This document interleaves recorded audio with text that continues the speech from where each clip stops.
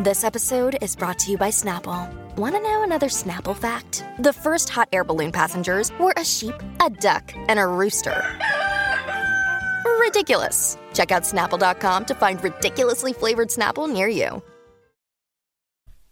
Welcome to Extraterrestrial Reality.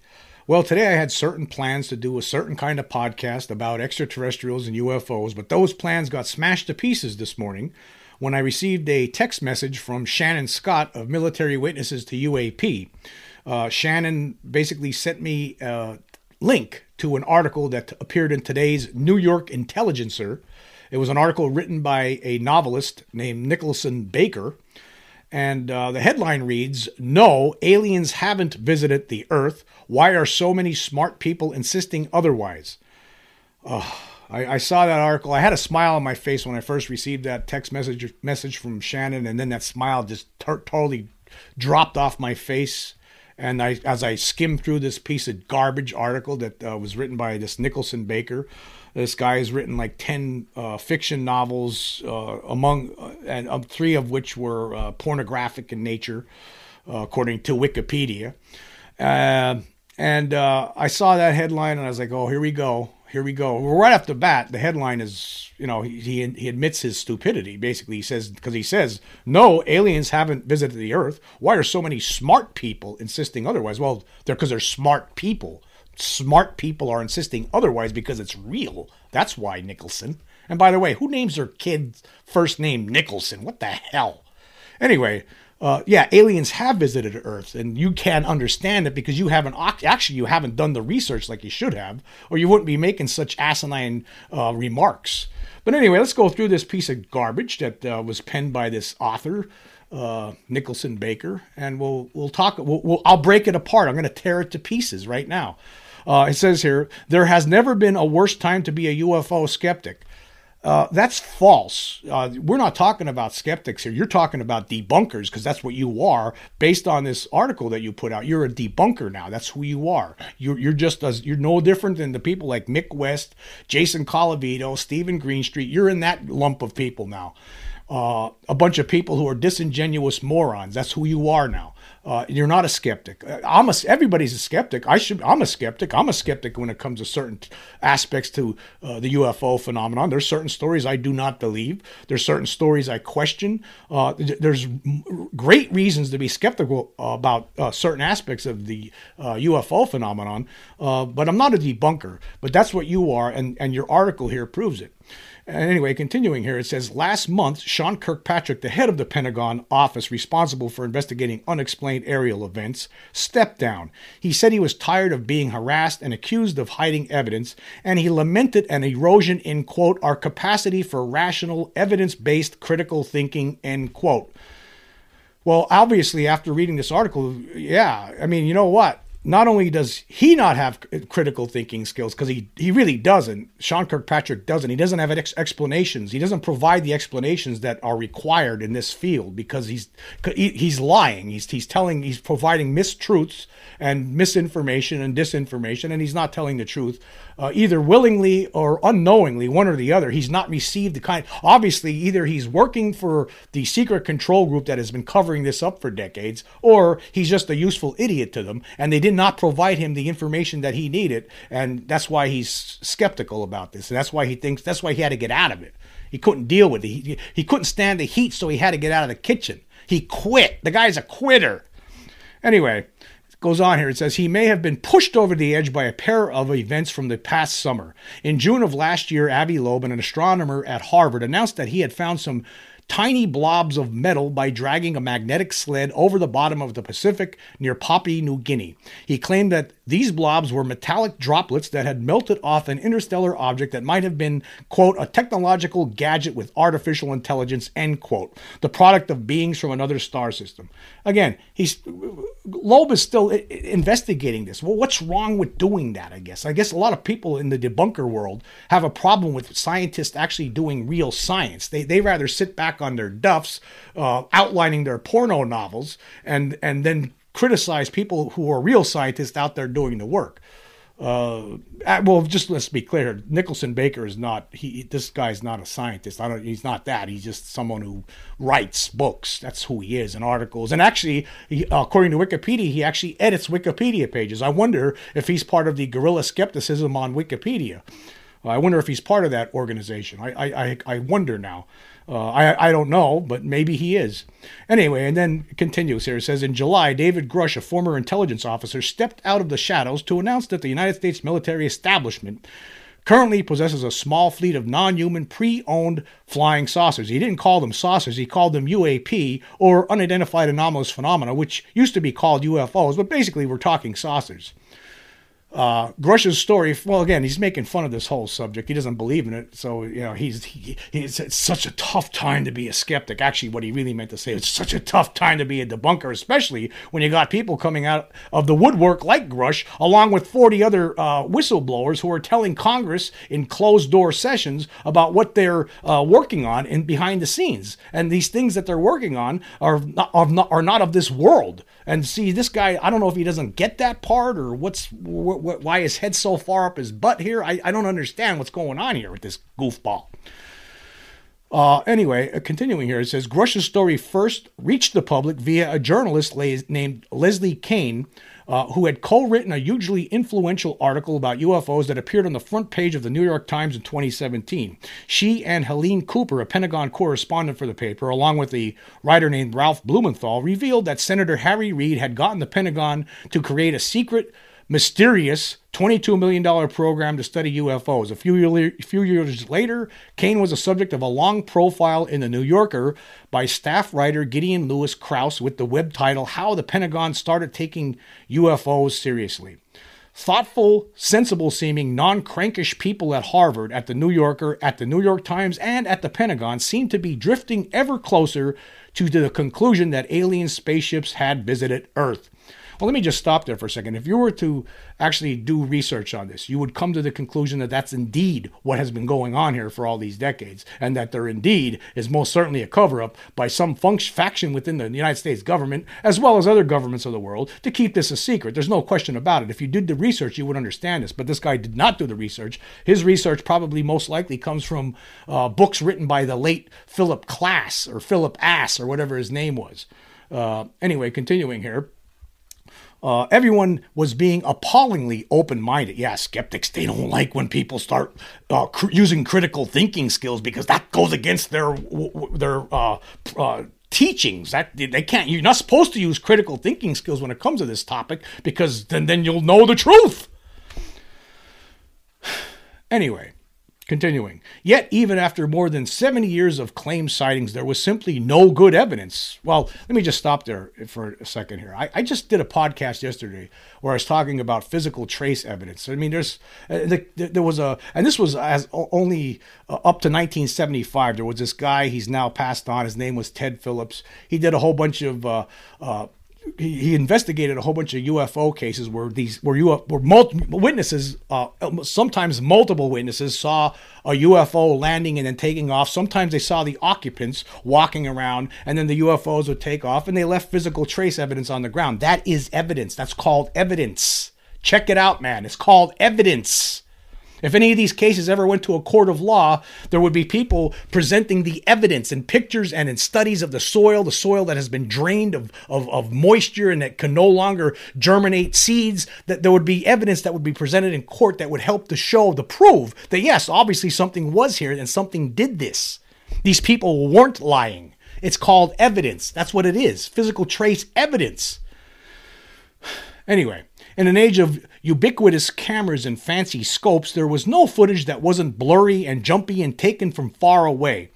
Okay, there's a lot of pictures. Some of them are actually pretty up close, I think. I mean, you ever heard of debunkers? They always say, it's always blurry. It's always blurry looking. No, they're not. No, they're not. Not always. You ever see the McMinnville picture? That's not blurry. That's pretty, you see it. It's a saucer. I mean, I don't know how many pictures I've shown on this podcast over the last 3 years, close to 3 years. What objects is taken recently. I mean, they're flying saucers. They're still around. They're still around there, dude. What are you talking about? They're not all blurry. Anyway, continuing here. There was just this guy Grush telling the world that the government had a crash retrieval and reverse engineering program for flying saucers that was totally super secret, and that only people in the program knew about the program. Grush said he had learned about it while serving on a UAP task force at the Pentagon. He interviewed more than 40 people, and they told him wild things. He said he couldn't reveal the names of the people he interviewed. He shared no first-hand information and showed no photos. He said the program went back decades, back to the saucer crash that happened in Roswell, New Mexico. Grush seemed sincere and polite and cheerful. In interviews, he has said he's on the autism spectrum, which helps him focus. He uses military buzzwords sometimes, like near-peer adversaries and asymmetric national defense advantages, but not in an off-putting way. He says when he came to learn about the existence of these secret saucers, he was troubled and felt it was highly unethical for their existence to be kept from the public, which I totally agree with. I mean, it is unethical to keep it from the public, the reality of the situation. He also says he has at times wondered whether he was being deceived. Was this some kind of ruse against me? Am I being used in any kind of way? No, he decided. In March 2023, Grush was introduced to Kane. And let me just stop here for a second. Later on, this guy he has to do character assassination. And wait till you see what he tries to do to Leslie Kane. It's unbelievable. It was always sort of established that I was going to, me and my colleague Ralph were going to, break the story because of the track record that we had, Kane told me. I wanted it that way, but David wanted it that way too because he thought we had a lot of credibility. Grush showed Kane his security clearances and performance evaluations, and they talked for many hours online and in person. What he told her resembled what other sources had already described, though they couldn't go on the record because the information was classified.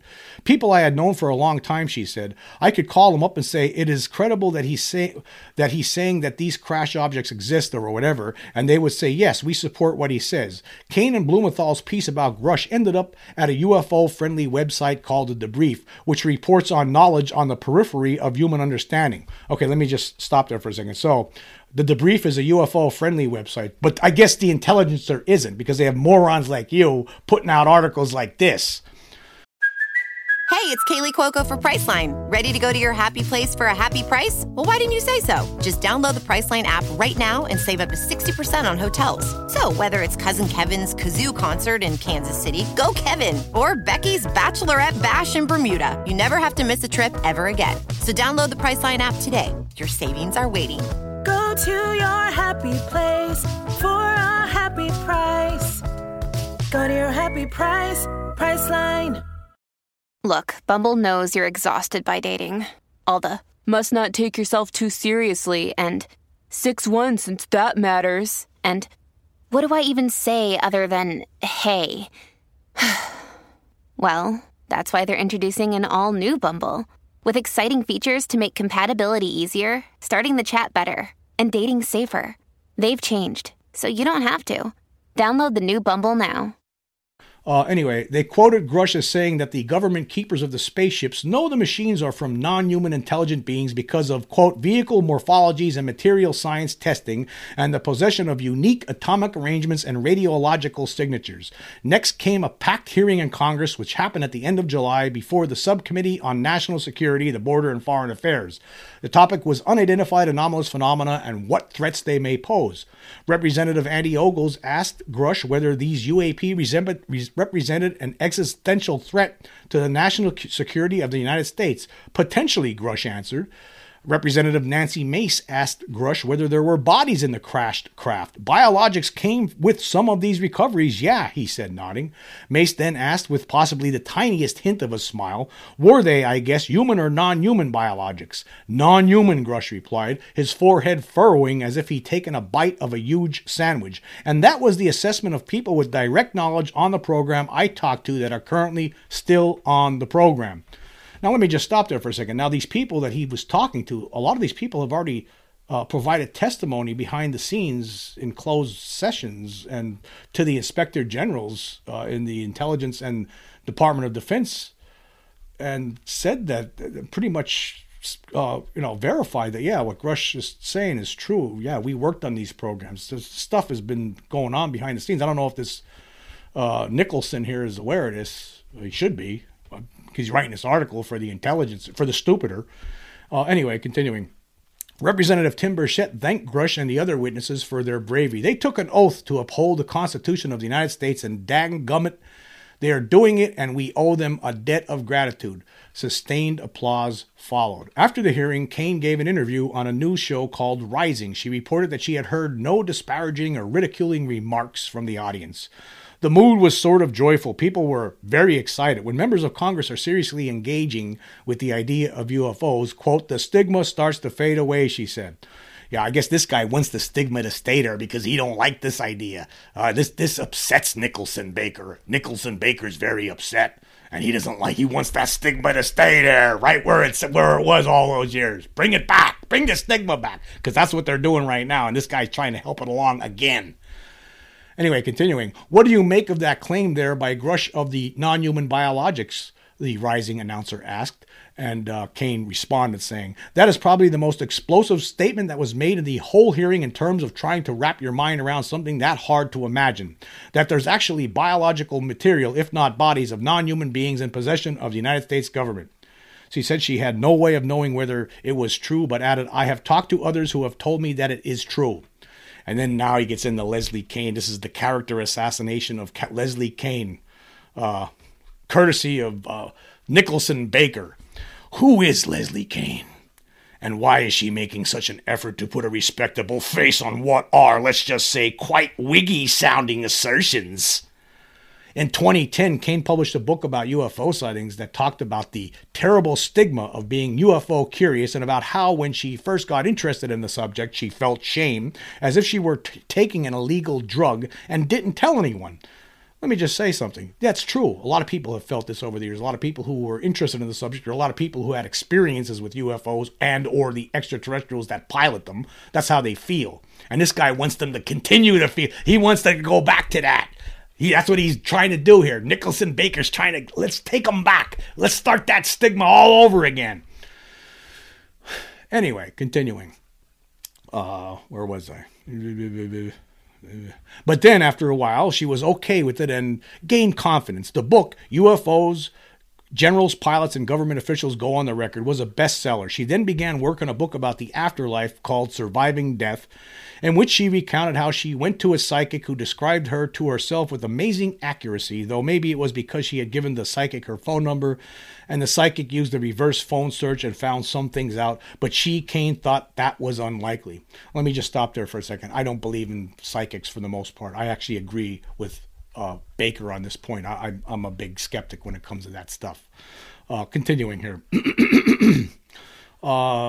Kane thought that was unlikely. The psychic told her that she could feel the energy and presence of Kane's departed partner, whose name began with a B, and yes, it was a B. It was her departed partner, Bud, the famous Bud Hopkins, who had died a few years earlier and who before that was a very successful UFO writer and speaker, though he never got his byline on the front page of the New York Times, unlike Kane. Hopkins used to put, now he's going to drag Hopkins down into the mud here, make Hopkins look like he's a crackpot, so in order to make Kane look like she's stupid too. Hopkins used to put people into hypnotic states and interview them in order to tease out from their trance minds all the unpleasant things space aliens had done when they drawn them into the saucers. He toured the country giving talks on alien abductions at UFO conferences, and he appeared on a very good Nova episode on PBS in 1997, Kidnapped by UFOs, in which one of his informants said space aliens had harvested his sperm, and a woman said she had been probed in her ears and her nose and another place too, and then something came out of her and she looked down and it was an alien baby. Okay, let me just stop there. So now what he's saying, he's using the term space aliens because debunkers like to use that rather than just extraterrestrial or aliens. They like to say space aliens because it makes it sound goofy. They're trying to create that stigma. That's what Mr. Dumbbell Baker's doing here. While all these people were doing their work on UFOs, he was outlining his porno novels and sitting on his duff, not even thinking about this subject. And now all these decades later, he finally decided to sit down and write some garbage like this. Anyway, continuing, it says, over the years, Hopkins showed his dubious methods of hypnotic suggestion to others, including David M. Jacobs, a history professor who wrote The Threat, and John Mack, who wrote Abduction, Human Encounters with Aliens, and they thanked him in their books. We're going to skip forward a little bit. But again, he's trying to discredit all these people who actually did real research. Again, presumably while Nickerson Baker was sitting on his duff outlining his porn books. And these people were out there actually doing real research and interviewing people and setting up these hypnotic sessions and doing and trying to get to the bottom of the UFO/extraterrestrial mystery. And this guy, again, was not doing it. Now he's going to slap them because he's sitting in his armchair. Well, because he doesn't do any real research. All he does is sit there in his armchair and come up with stuff like this. And that's what he's doing here. Continuing here, it says, Hopkins coached children into believing they had met aliens. Jacobs suggested to Emma Woods, one of his alleged alien abductees, that she buy and wear a chastity belt to block space creatures intent on breeding hybrid babies. They can't take it off, Jacobs told Woods. It got a little lock and key, and right where the vaginal opening is, it's got a couple of nails sticking across. It's a dead stopper, no doubt about it. Of course, let me just stop there. There's been a lot of alien abduction stories over the years, and that's what it seems like is going on, is that aliens are using human beings to create a hybrid race of creatures that are half human, half alien for purposes unknown, and that some of them are among us right now. See, to this guy here, that sounds too fantastic. He doesn't even want to think about that. It's too scary for him. It's too crazy for him. It's too much for him. It's too much for any debunkers. Debunkers are losing their minds right now. And look at, he's trying to stigmatize this whole thing again by only pointing out certain aspects of the alien abduction phenomena, trying to make it sound silly and ridiculous. He's not getting into the whole thing. You need to read the entire book of The Threat or Missing Time by Bud Hopkins or The Threat by David Jacobs to get the full picture here. But he's taking out certain aspects of it and just trying to focus on there. Just like I deliberately earlier, I pointed out that the guy wrote novels. Now, he wrote 10 novels, apparently, according to Wikipedia. I pointed out that 3 of them were pornographic ones. I focused on those because I want to make him look bad in your eyes. The same way that the Wikipedia guerrilla skeptics, right, are trying to make people like Lou Elizondo look bad in people's eyes. That's what they do. They pull out certain information. That's what I'm doing now, and I'm admitting it. I'm doing it on purpose. This guy's was outlining his porno books, right? Think about it. He's outlining his porno books sitting on his duff while these guys are out there doing real research. And now he has the audacity to question it all. They actually did the research. Anyway, let's continue here. It says, and then one day, somewhere around 2004, Hopkins was giving a talk about aliens at a UFO conference when, as he tells it in his autobiography, a trim, attractive, petite woman with a mass of short, curly, dark blonde hair and beautiful, steady blue eyes came up to him and said she was interested in one of his abduction stories, the one in which a woman named Linda floated out a window in New York City and was pulled into a bright red UFO. The attractive, petite woman was Leslie Kane. They struck up a friendship, became partners, and there you go. Meanwhile, Hopkins divorced his third wife, who had by then begun to doubt his methods. She wrote a devastating article about him in a UFO magazine called Paratopia, and he dedicated his memoir to Leslie Kane, a son whose rays have warmed my life and renewed my hopes. Kane, in her UFO book, said, quote, a special thanks goes to my close friend Bud Hopkins for providing daily, steady support as I dealt with the myriad personal and professional challenges inherent in producing this book. So basically, you see what Nicholson's doing here. He's trying to set that up to make Kane look like he's trying to discredit her. He's trying to assassinate her character in this article. And you're going to probably see a lot more of this. I don't know if this moron was contacted by somebody and asked to do this, or if he just decided to do it on himself and just be a useful idiot. We don't know, and we probably never will know. I would have to say this guy's probably just a useful idiot and decided because he doesn't like it. He doesn't like the idea of the extraterrestrial reality. It's real. I'm sorry to tell you, Nicholson. It's real. It's real. Nickerson. I'm sorry, Nicholson. Yeah, it's real though. It is. Nicholson, actually, I'm sorry. Nicholson, what is your name? Wait, what the hell? Seriously. I mean, why? What's wrong with Jim or James like me? Like, what's wrong with that? Or Robert or David? Why Nicholson? Why that? Nicholson. I mean, what the hell? Seriously. Writing porn books. Ooh. Anyway, after surviving death, Kane continued her UFO advocacy work with the assistance of Christopher Mellon, a wealthy defense and intelligence insider. Mellon set up a meeting for Kane with Hal Puthoff, a mage of remote viewing and other ultra-telepathic experimentation, and Goddard, a counterintelligence officer, Luis Elizondo, who just quit his Pentagon job and was now part of an entertainment company Puthoff had set up with pop-punk singer-songwriter Tom DeLonge. DeLonge is famous for the catchy guitar-heavy songs he recorded with Blink-182. Sitting in the lobby bar of a hotel near the Pentagon, Puthoff opened a laptop and played Kane some Navy UFO videos in which blips of light cavort on a cockpit screen. I was completely floored, she told me. Seeing actual military videos of UFOs changed everything. Kane's 2017 Times article included 2 of the clips she watched at the meeting, and everyone who read it clicked on them and went, "Holy crackers!" Especially after the video called Gimbal, in which a black shape that resembles a flying saucer turns this way and that. Suddenly, everyone was saying to themselves, "That thing is very eerie and otherworldly. Look at the glowing aura. Maybe we are being visited by flying saucers." The Navy pilot sure thinks so. 60 Minutes did a piece on the videos and interviewed the pilots. Some viewers are not convinced. Of course, Mick West. Let's bring Mick West in here, the video game programmer, who quit his job to do this. He says he retired. I don't think he did. I think he quit his job. That's just my opinion. Doesn't make me right. I think he quit and decided it was more lucrative to do this job. That's what I think. Whatever he says, I think he's lying. How about that? Mick West, who runs a website called Metabunk, explained on YouTube that the gimbal video shows the heat image of a jet from behind, and the aura is an artifact of image sharpening. Now that's a lie. That's not true. Mick West made that all up whole cloth, and he convinced a whole bunch of morons on Twitter that what he was saying was true. But he was just using some technological mumbo jumbo, and he's convinced them that gimbal's really nothing. Don't look there. It's not anything, even though you see it with your flying saucer with your own eyes. That's what it is. The antics of the saucer-shaped craft he demonstrated, which seemed effortless, porpoise-like, are the result of the laggy way the external camera mount adjusted itself when tracking an object. It was clear that this really wasn't a film of a flying saucer at all. Clear, according to Nicholson Baker.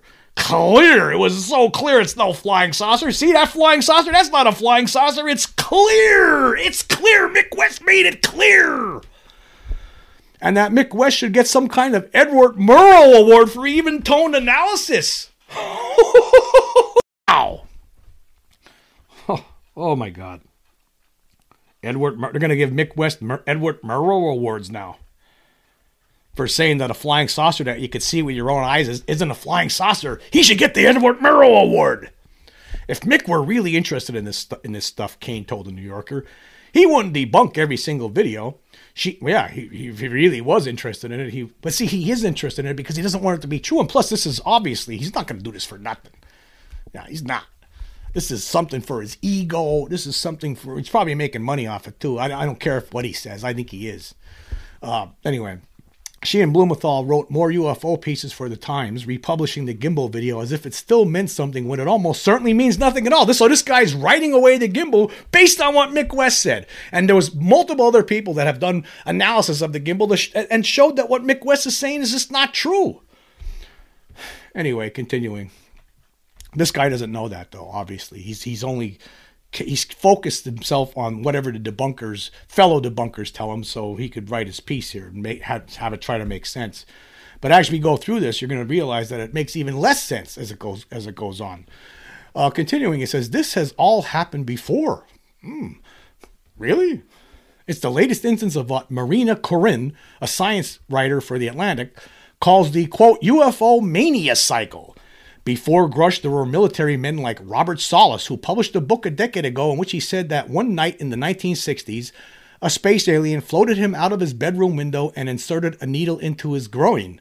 Okay, let me just stop there. Okay, Robert Salas, he's talking about the guy who was at the Montana nuclear missile base back in the 60s, he doesn't say anything about that, who said that UFO showed up, him and other witnesses, a UFO showed up, was hovering over the base in Montana, shut down disarmed all the nuclear weapons, all the nuclear missiles for a period of time, and then turned them all back on again. He didn't mention that part. Anyway, continuing. And before Solis, there was Colonel Philip Corso, a retired Pentagon insider who in 1997 published a memoir, The Day After Roswell, in which he claimed that in July 1947 he had opened a small shipping crate in a veterinary building in Fort Riley, Kansas, and found a dead space alien inside, submerged in a viscous blue liquid. It was 4-foot shaped human. It was a 4-foot human-shaped figure, Corso wrote, with arms, bizarre-looking four-fingered hands. I didn't see a thumb, thin legs and feet, and an oversized incandescent light bulb-shaped head that looked like it was floating over a balloon gondola with a chin. In the 1950s, Corso was an intelligence operative and a counter-propagandist in Washington, and later he began working for President Eisenhower's National Security Council. The U.S. was fighting a two-front war, Corso wrote, against communists on the one hand and space creatures on the other. Earth, he said, was under some form of probing attack by one or more alien cultures who were testing both our ability and resolve to defend ourselves. Let me just stop there for a second. I'm not a big proponent of Philip Corso. He came out, it was like a flash in the pan. I'm not sure if the stuff he was saying was true or not, but there were other people, other witnesses to Roswell who I do believe for sure, and we'll get into that later because he gets into it. Anyway, it goes on. It says the flights of Eisenhower's U-2 spy plane over Soviet Russia had an undisclosed secondary purpose, Corso believed. Not only did they identify missile sites and bombing targets, they also carried on the search for extraterrestrial crash sites behind enemy lines. We also wanted to see whether the Soviets were harvesting any of the alien aircraft technology for themselves. In 1961, Corso was put in charge of the Foreign Technology Desk at the Pentagon, where, so he said, he was asked to exploit the secret Roswell files and alien remains, including autopsy reports and crash debris. Corso said his team farmed out various reverse-engineered extraterrestrial innovations to American industry, including tech for lasers, integrated circuits, fiber optics, stealth planes, and night vision goggles. Also Kevlar, which was, according to Corso, inspired by the cross-stitched super tenacity fibers on the surface of the down saucer. The seeds for the development of all of them were found in the crash of the alien craft at Roswell, he wrote. Yeah, I just want to point out again, I'm not sure, I don't know what to think as someone who is interested in this subject and has studied it for a long time. I don't know what to think about Corso after all these years. And so but again, I think he's focusing on it because it sounds so, he's pointing out the absurd aspects of UFOs, he wants the stigma to, these debunkers, that's what they're trying to do. They're trying to reinstigate the stigma. Anyway, moving forward here.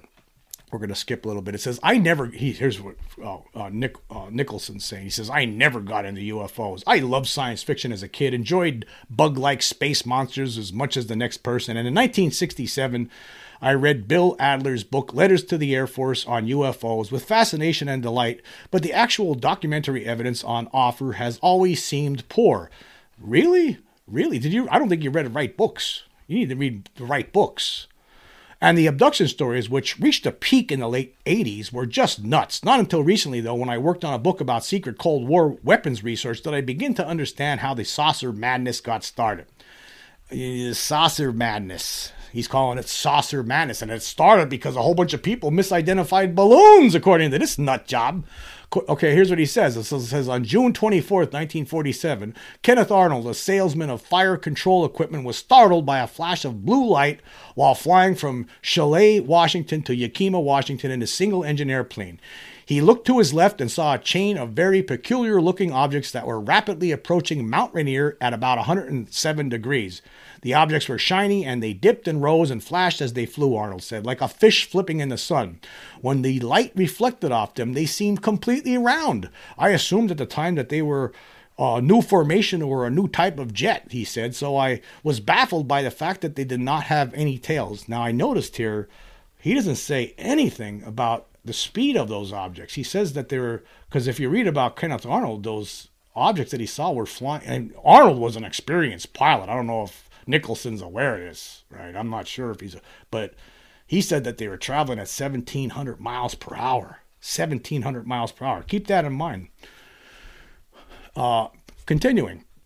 Over the next several days, talking first with aviation pals and then with increasingly eager reporters, Arnold made a number of attempts to help people visualize what he had seen.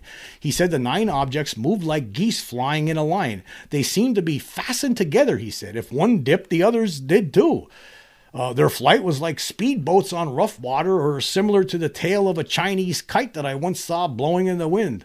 At one point, among these analogies, Arnold ventured to say that the objects moved in a saucer-like manner, as if you took a saucer and threw it across the water. The vocabulary solidified and took hold, and all over the country, but especially in the Pacific Northwest, people started reporting flying saucers and flying discs.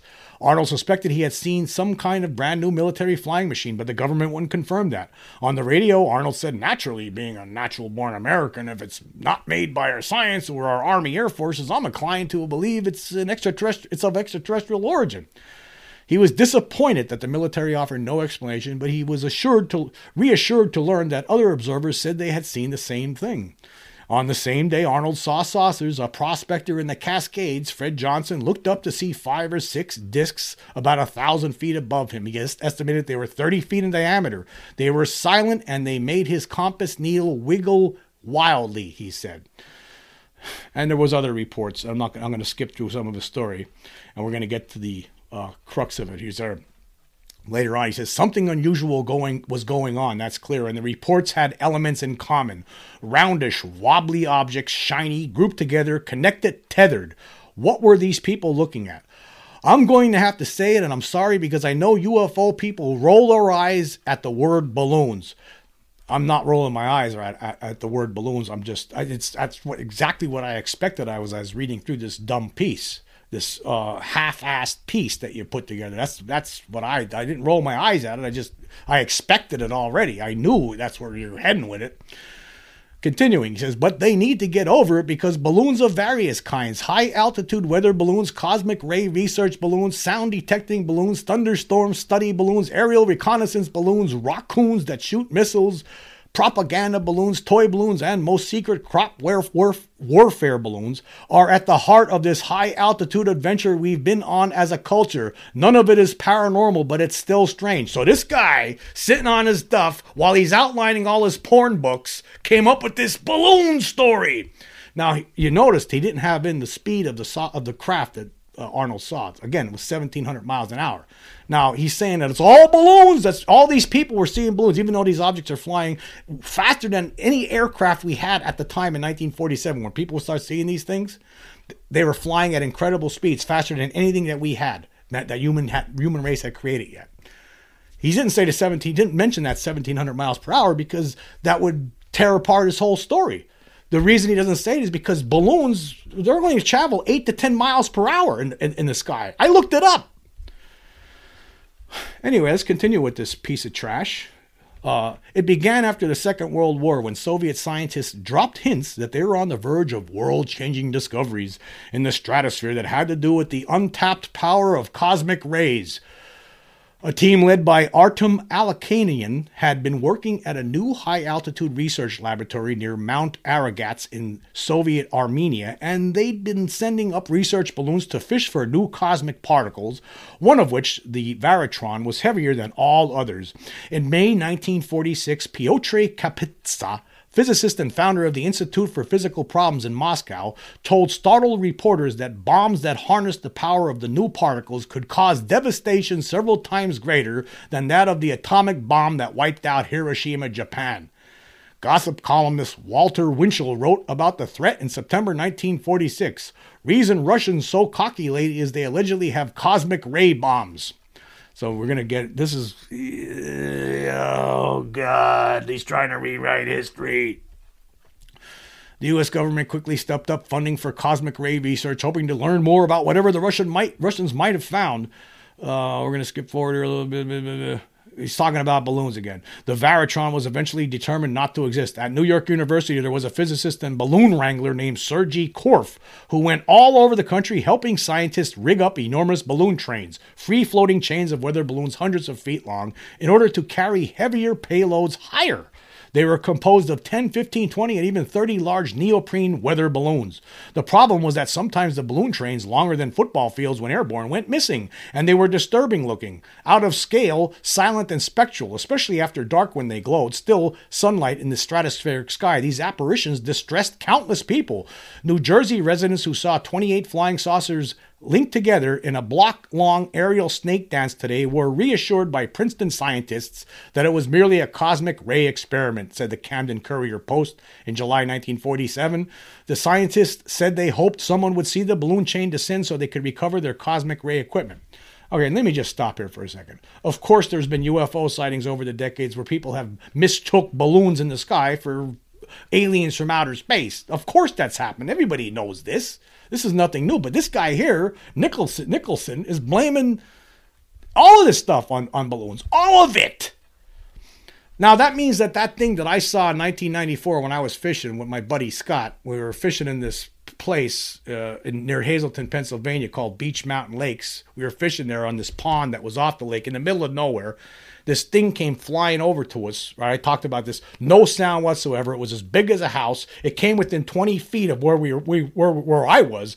My buddy was standing right under the edge of it, shining a flashlight on its belly. It had 3 giant, like super large spot-like headlights. They looked like, except they were like this big, right, on the front of this thing. It made absolutely no sound. It was only 2.5 stories off the ground. Was that and it moved in ways that it was unimaginable. There's no craft that humans make that could move like this, especially move that close to treetops and stuff. So I guess what this guy's saying, that was a balloon. On top of the surge of cosmic ray research, the Air Force early in 1947 funded a related program at NYU, the Constant Altitude Balloon Project, codenamed Mogul. Here we go, Mogul, which aimed to listen for a nuclear explosion in the USSR so that American strategizers would know right away when the Soviets had the atomic bomb. A young researcher, Charles B. Moore, launched a number of Mogul flights using a train of neoprene balloons to lift a low-frequency microphone high into the upper atmosphere. After some preliminary experiments on the East Coast, he and his team soon relocated to Holloman Air Force Base at Alamogordo, New Mexico. To the northeast, not far from Roswell, something crashed on a sheep ranch in June 1947. W.W. Mac Brazel, who found the wreckage, didn't know what it was. And here's a quote. This was from the Associated Press. And this was after 4 or 5 days that Brazel was kept in custody by the Army and then escorted by military officials to a radio station where he made these comments. He described his find as consisting of large numbers of pieces of paper covered with a foil-like substance and pieced together with small sticks, reported the Associated Press. Scattered with the materials over an area about 200 yards across were pieces of gray rubber. For his part, Brazel recalled, "At first I thought it was a kite, but we couldn't put it together like any kite I ever saw." What Brazel didn't know, because it was a secret, was that he found one of Moore's Project Mogul balloon trains. That is a lie. That's a lie. This guy's pulling it out of his ass. The pieces of gray rubber were fragments of neoprene balloons that had darkened and hardened in the sun. The item that looked like a kite was a foil-covered radar reflector of a somewhat unusual type. It was faceted so it would work in all directions, and it looked shiny and a bit star-like. It allowed the balloon launchers to track their experiment to a degree. It was made of balsa wood. And after Brazel gathered up some of the sun-baked neoprene scraps and the balsa sticks and the foil and paper covering, he went into town to see the sheriff, which got in touch with someone at the Roswell Air Base. 3 intelligence officers visited the crash site, and one of them, Jesse Marcel, told a reporter the debris was from a flying saucer. In the 70s, Marcel became a UFO celebrity. The records of Project Mogul weren't made public until the 90s, so there was plenty of time for a lush Roswellian mythology to germinate and ripen. So, let's get into this. Okay. So now he's saying that, okay, now Jesse Marcel, he was the top intelligence officer at Roswell back in 1947. And Marcel reported at the time that he didn't say anything at the time. He just was the person who went out and collected this stuff, and he flew it to higher headquarters, but it was loaned first to Major Roger Ramey at Fort Worth in Texas, right? And that's what Marcel was told. He just be quiet. I'll answer all the questions. And Marcel never said anything to anybody in 1947 on the record about this material that he found at that ranch. It wasn't until years years later that he said that the stuff could not have been of this earth. He said some of the material was as thin as the aluminum in a pack of cigarettes, and you couldn't bend it, you couldn't break it, you couldn't burn it, you couldn't cut it. They took a sledgehammer and they couldn't put a dent in it. Well, that doesn't sound like neoprene balloon material. And it was beyond that. There's the communications officer who was Walter Haut, who initially who was ordered to put out the press release that the United States had captured a flying saucer. He signed an affidavit several years before he died, stating that he actually saw the wreckage himself, and he also saw some of the bodies. But anyway, let's look at Marcel. This is from Witness to Roswell by Donald Schmidt and Thomas Carey. On page 80, it says, Major Jesse Marcel, in charge of Army Air Force's security and intelligence briefings at Kwajalein Base in the Pacific, Command Center for Operation Crossroads, which test-fired 2 atomic bombs. Major Marcel was a recipient of 3 commendations, including one from General Roger Ramey. Major Marcel was the head intelligence officer, A2 of a select squadron of people in charge of the atomic bomb back in 1947. He remained the head of intelligence at Roswell for another year after the incident, and was then promoted to lieutenant colonel in the Air Force Reserve with recommendations from both his superiors. Major Marcel was then transferred to Washington, D.C., where he was made the chief of Foreign Technology Division.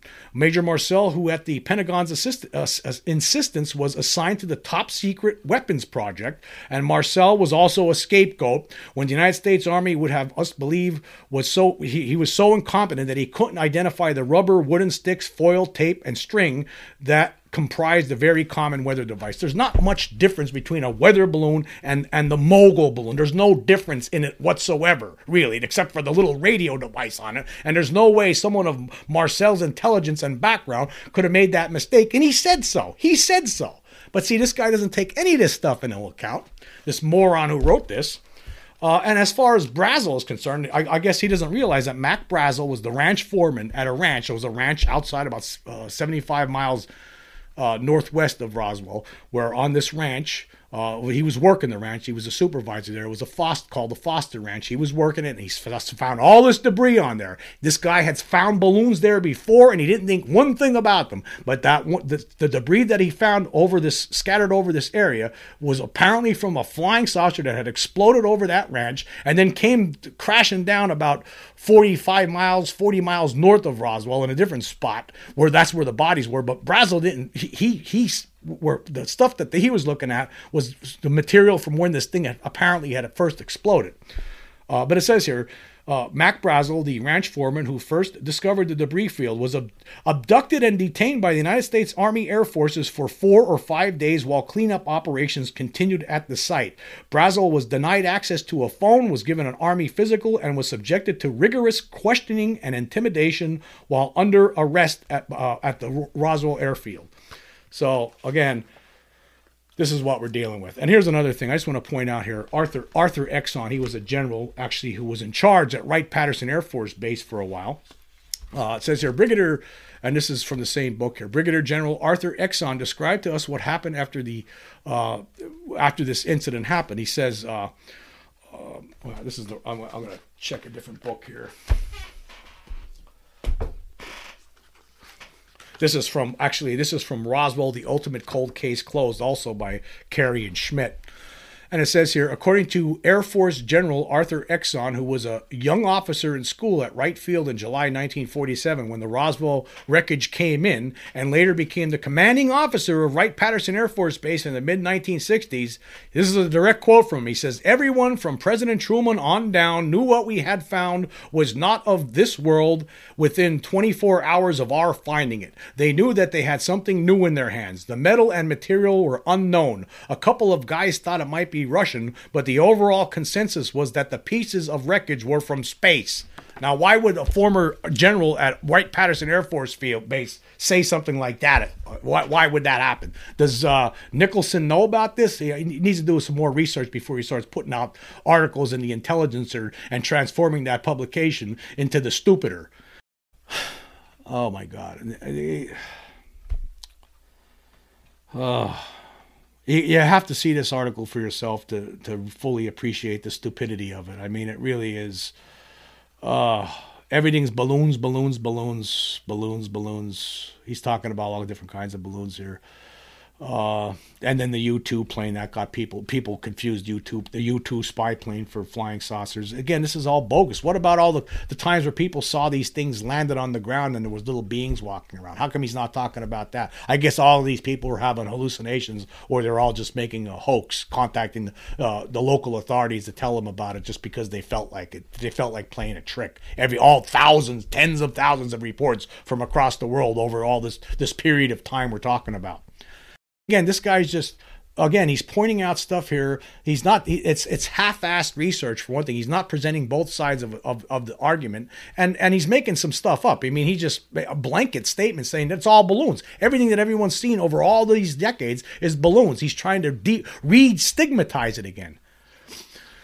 The need for bodies produced sad hoaxes, too. On July 8th, 1953, a young barber, Edward Walters, told reporters that he and two friends had been out honky-tonking near Atlanta when they saw some small figures running like men toward a spaceship parked on the top of a hill. Waters says he hit the brakes on the car, but not soon enough. He had killed a man from outer space, he announced. He took the body home and put it in his refrigerator, planning to display it at his barber shop. A reporter from the Palm Beach Post wrote up the story doubtfully, and experts were called in. Dr. Herman Jones reported that an autopsy disclosed the creature to be a monkey from which the hair had been removed by a hair remover and the tail amputated after death. Waters then admitted he had killed the monkey with a blow to the back of the head. It was a rhesus monkey. Waters was fined $40 for placing a carcass on the highway.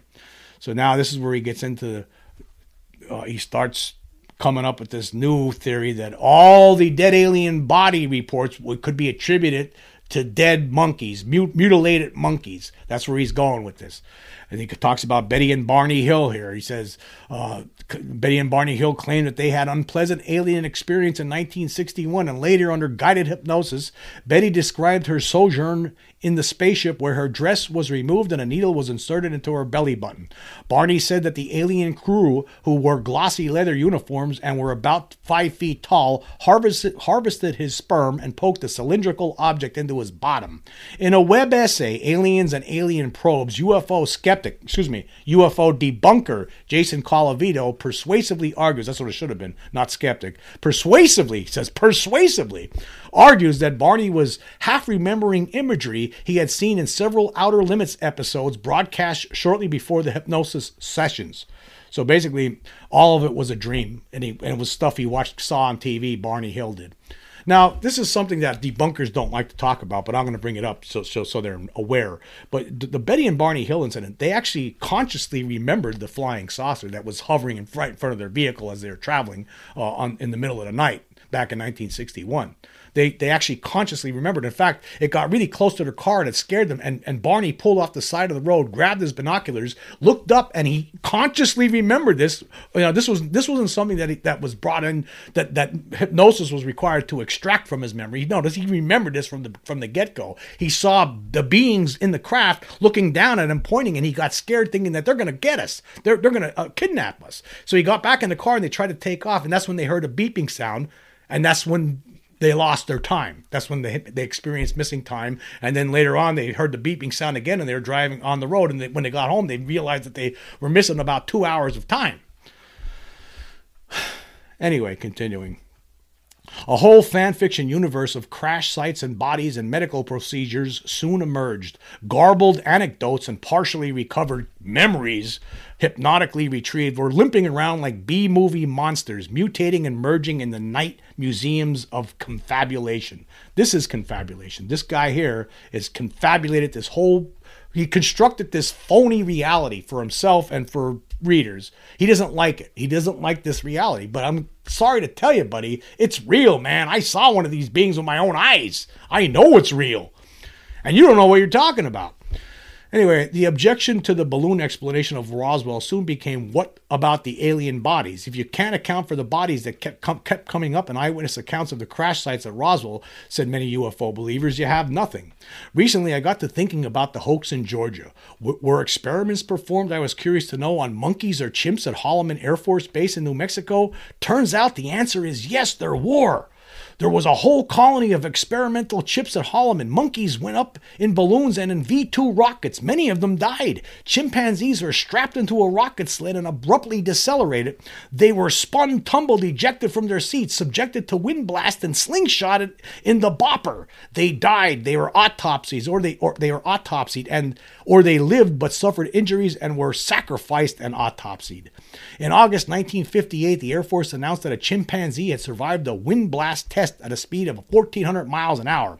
It was the fourth chimp it had used in this extreme set of tests. The other three died afterward because the suits they wore blew apart, wrote the project's head researcher. This one, however, survived because it wore a suit of Dacron sailcloth. The AP article said the chimp was anesthetized. Is Dacron sailcloth the super advanced tight-fitting mesh that some witnesses claimed the aliens wore? So here we go.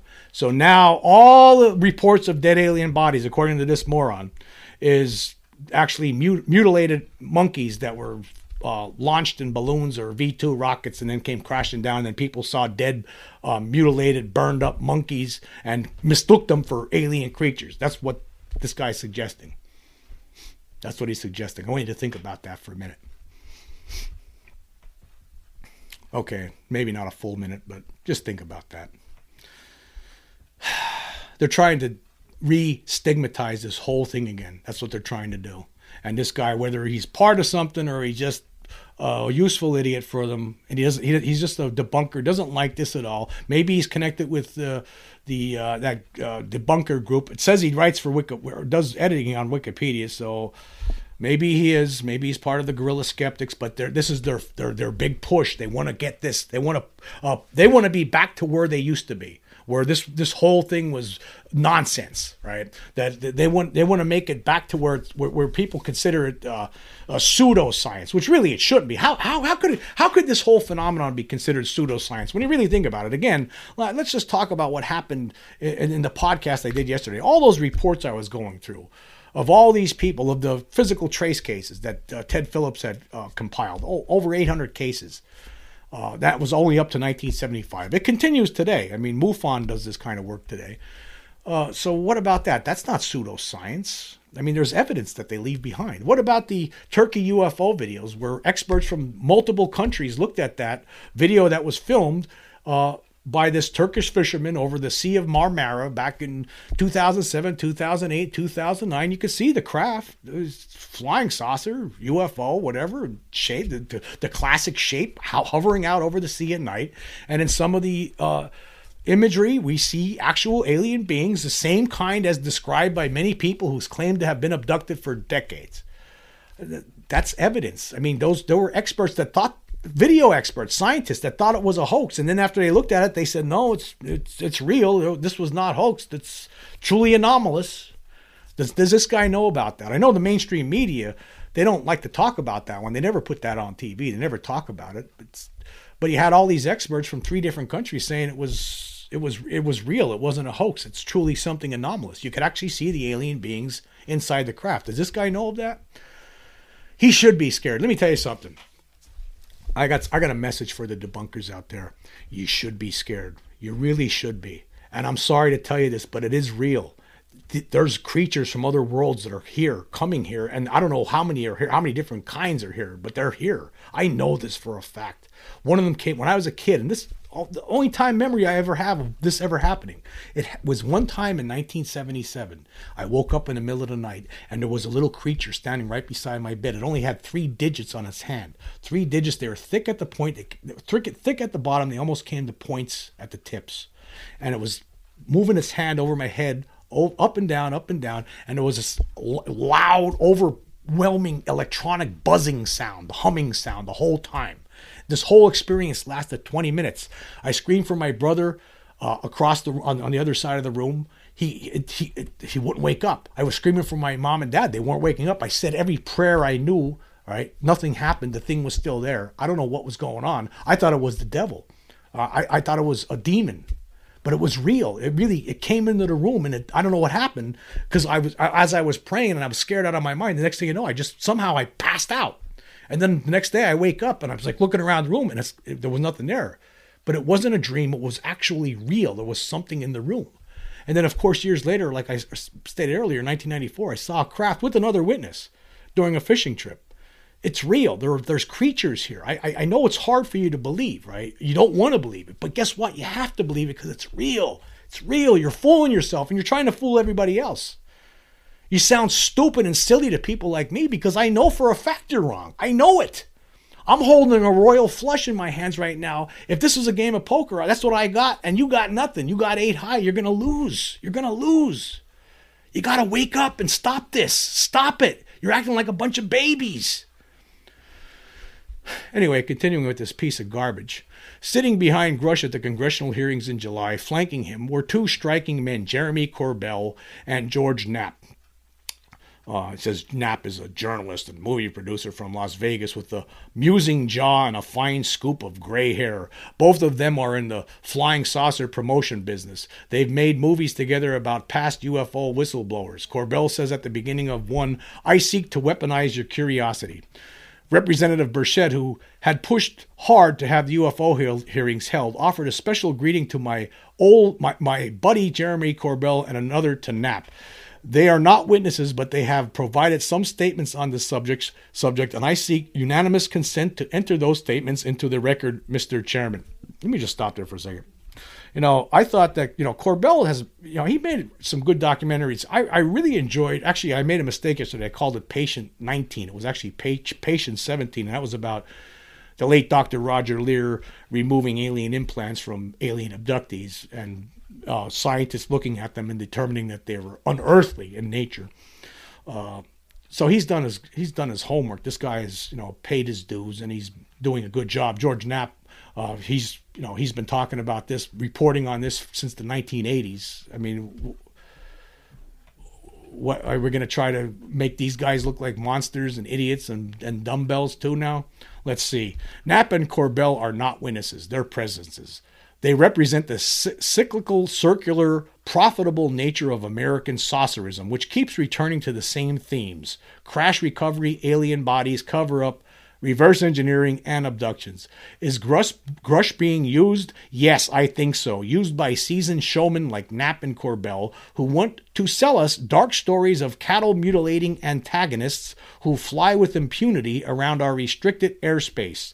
Used by new wave UFO destigmatizers like Kane, who want to normalize the notion that we have visitors from faraway stars, and used finally by professional weaponeers and war planners who want more money to counter a shadowy but ever-present non-human threat. Extraterrestrials are the perfect enemy. They just keep coming, probing, harassing, and causing concern, and when you go after them, they wink away into another dimension.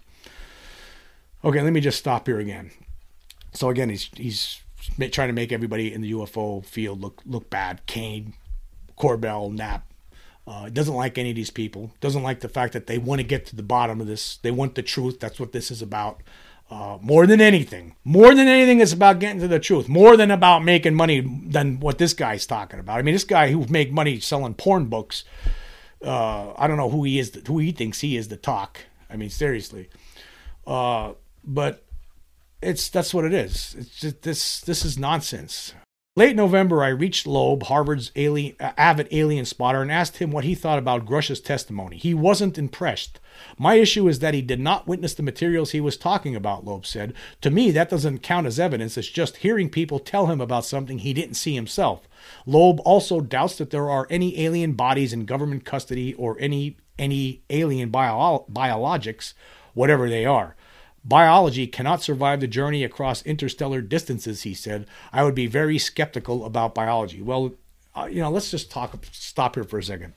These beings they're really good at what they're doing. I mean, they have the ability to basically run circles around any kind of technology that we have. I mean, jet fighters will tell you. The pilots of jet fighters will tell you that these things run circles around them. There's nothing that we can do, right? If they're 100,000 years more advanced than we are, then they have it all figured out.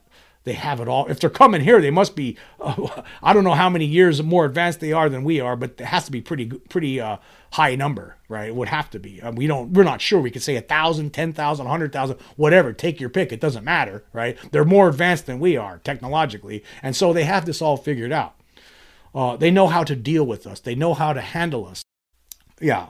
Loeb does, however, agree with Grush and other military folk that some reports of UFOs are probably real, and he has volunteered to help the Pentagon identify possible threats.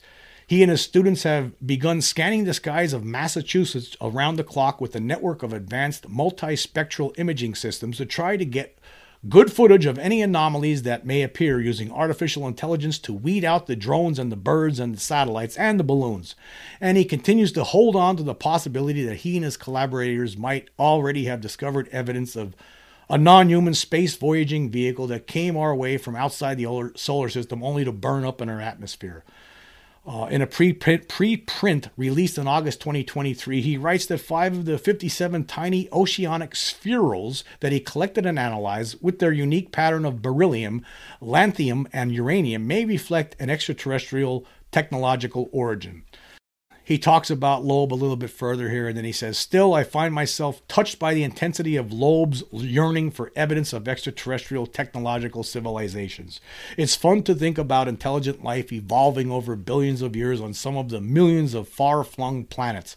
Are space aliens again, really an existential threat to the United States? Should the Pentagon and paranoid politicians be involved? Is there a hidden fleet of crashed spacecraft and jars of non-human remains? Probably not. But we've got the Crab Nebula, which is intimate and crowded and empty and gorgeous all at the same time. We don't need flying saucers to feel awe." This guy, along with a lot of debunkers, they're in denial. They don't want to believe this. They don't like the idea that there's something here that is more intelligent than humans and can do whatever they want to humans at any time that they want, because they can. They can do that. They can show up in your house. They can abduct you. They can do whatever they want. I know this for a fact. It's time for these people are scared out of their gourds to put this kind of stuff out. Obviously, they're scared out of their minds. They don't like this reality. They have no explanation for all these witnesses, except that the only thing that they could do is say that they're all either liars, hoaxers, or they suffered from hallucinations and nonsense like that, or they were drunk. But that becomes impossible as you go through all the different reports from all the decades. It's just impossible. It's so impossible. And I in a way, I feel bad. I do. I feel bad for this moron here who wrote this piece. Again, all they could do is try to assassinate the character of people who are out there actually doing the work. While these people, again, what was he doing when Bud Hopkins was investigating alien abductees? What was this guy doing? Was he outlining his next porn book? I mean, what was he doing? I mean, now he has the audacity after all this time to put out a piece of garbage article like this. And the Intelligencer in New York published it. And it's like fiction. It's total fiction. It's all made up. It's designed to make people stupid. Stupider, actually. Stupid. The Stupider. That's what they should call this publication. The Stupider. That's what I'm going to call it. But yeah, so here you go. All flying saucers, according to this guy, balloons. Dead alien body reports, mutilated monkeys that were used in experiments by the government and flown around in balloons and V-2 rockets, and that's all it is. And they were wearing these wearing these tight-fitting suits. He's saying that people are confused by it all these years. And again, those monkey tests weren't going on in 1947. By the way, I just want to point that out to this dumbbell. Yeah. Anyway, I know it was a lot of talking about a debunker today, but I think it was necessary. I don't know what else to say about these people, except I think what's going on here, I think that they're scared out of their minds over this whole reality. They don't want to accept it, and they'll try to rewrite reality from whoever will give them the platform to do so. And that's what the Stupider did for this guy here. Basically, they're allowing him to try to change the reality of the situation. And that's what he's doing here. He's trying to, at the same time, you see what he's trying to do? He's trying to assassinate the character of people like Leslie Kean, the late Bud Hopkins, David Jacobs, Jeremy Corbell, George Knapp, all of them. That's what he's trying to do. And he's trying to make anybody who believes in this kind of stuff silly. What you really saw was a balloon. Well, what about the people, the guys, the little men that came in the house and dragged me into the spaceship? Oh, no, that was you must be crazy then, because I don't believe you. That's what he's saying. I mean, basically, that's what they're trying to do. They're trying to re-stigmatize this whole topic. That's what they're trying to do. They're trying to push the toothpaste back into the tube. And this guy, whether he's just a useful idiot or whether he's actually knows what he's doing and was asked to do this by somebody, that's what they're trying to do. Nicholson Baker. Wow. A new debunker that we have to deal with on a regular basis. Anyway, I want to say thank you all for joining me. Until next time.